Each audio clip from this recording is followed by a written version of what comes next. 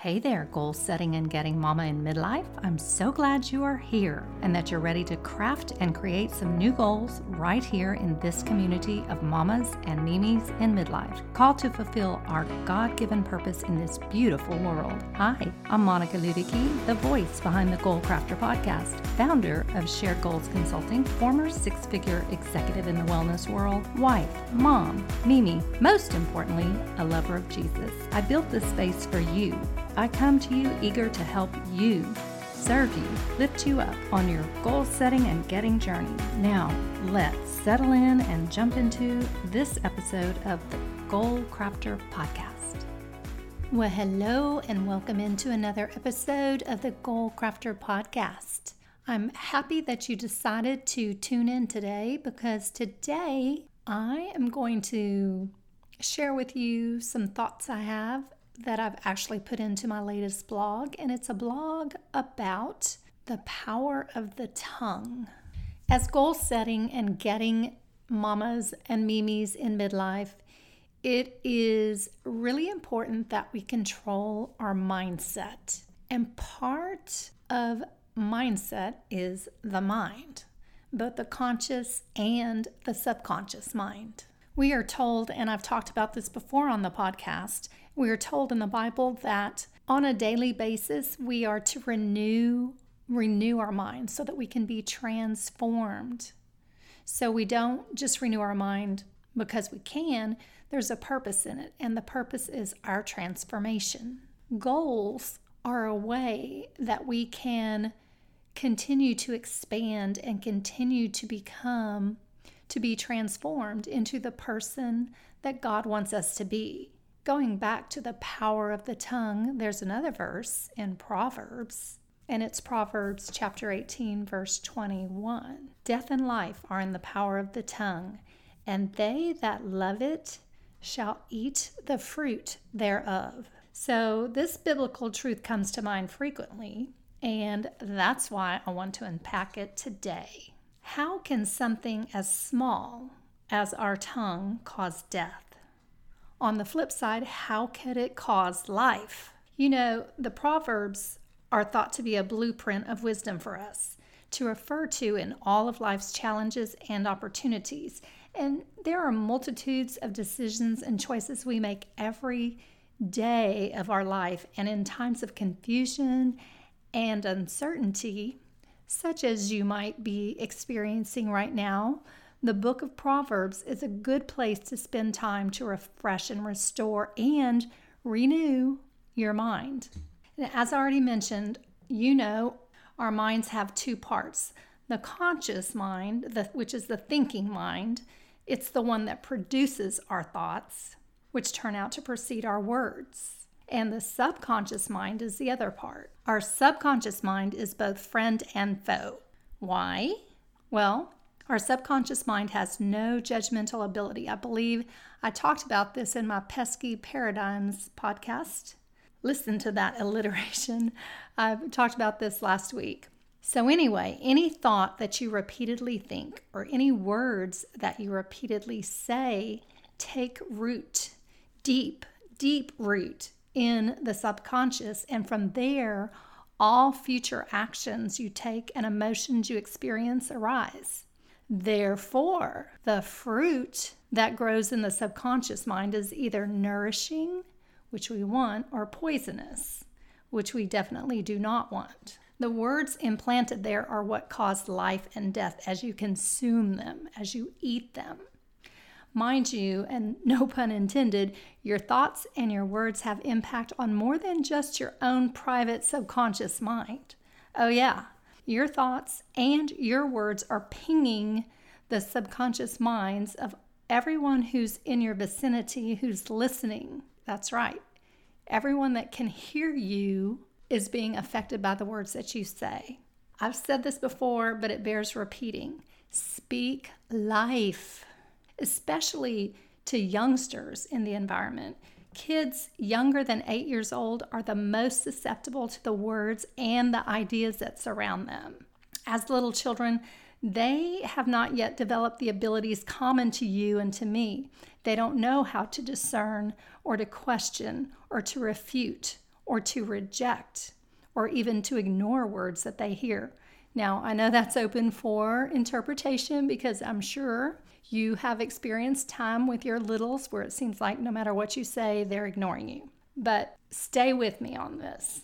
It's imperative that we, the adults, protect and nurture all the young kids around us with loving and kind and inspiring and helpful words. In this way, they shall eat of the fruit of life. You get it? As kids continue to mature and as they get into adolescence and then the teenage years, guess what? It's even more important to guard the words that we say around them. Kids that age begin to reason and they use their logic, but if a repetitive theme in what they hear is that they are lacking, that they are unworthy, that they are lazy, unlovable, even stupid, then they mimic these thoughts and they begin to model what they hear.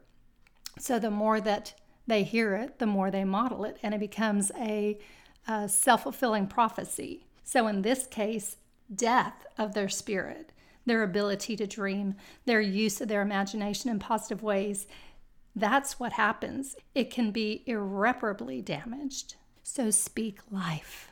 Guard your thoughts and your words around other adults as well, ladies. Not only yours, but the words others say too. This beautiful, smart, accomplished older woman that I know often says words to herself in the hearing of others like, I'm so stupid. I can't fill in the blank, or I just don't think I could ever fill in the blank. And when I hear her say this, I usually kindly but firmly refute what she said and encourage her to say more positive things about herself. You know, it's a work in progress because we habitually think and say much of the same things over and over and over again. You know, that's how our paradigms, our intrinsic, our deeply held beliefs and convictions are formed. It's the repetition.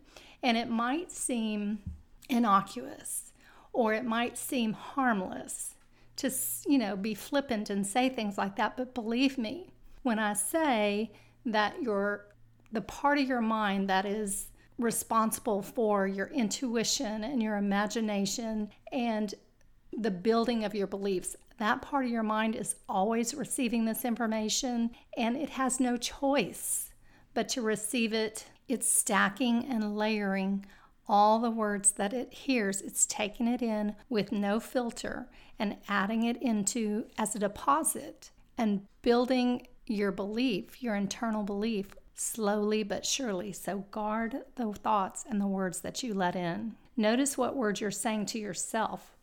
What do your conversations with yourself and with your Creator sound like? Are you planting words of life, of growth, of meaning, of purpose, of love deep within your subconscious mind? How will you know? How will you know? Assess the results you see in your life. Your life ultimately is going to reflect on the outside what you say to yourself on the inside. Ask yourself if there's any lie that has taken root in your life. The lie that you're unworthy or that you're not lovable, that you're not capable in some area that's important to you, that things will never improve, that there is no hope. If so, make a decision. Just do a 180 with the self-talk that you allow. When you notice a negative, repetitive thought keeping you from the abundance God wants for you, then refute it and do it in Jesus' name. Replace it with an opposite thought or a better thought that serves you. Make your mind your servant, not your master. Repeat the things that you want to believe over and over because it's the repetitive nature of our words and our thoughts that cultivates the fruit in our mind. Remember, just like it says in Proverbs 18:21, death and life are in the power of the tongue.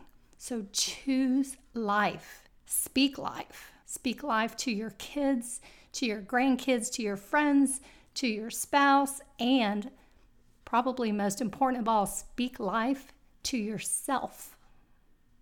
Can I get an amen? Father in heaven, I thank you for the ladies who are tuned in today, and I lift each one of them up and myself so that we might all be careful and be guarded with the thoughts that we allow to be expressed into words. Father, help us to be people who uplift and encourage all who come into our circle of influence. Thank you that you hear us and that your desire is to help us. In Jesus' name, amen. Well, ladies, that's it for today. Go out and get your goals. Did you enjoy this episode of the Goal Crafter podcast? Or do you know a midlife mama who needs a boost on her goal setting and getting journey? Well, take a screenshot today and share this with her and with your community. And don't forget, I really appreciate it when you take time to give me a review. Want even more? You can find me at sharedgoalsconsulting.com, where I frequently add free resources to serve my fellow goal setters and even post up a few of my favorite photos of my munchkins. That's it for today, mamas and mimis. Be blessed.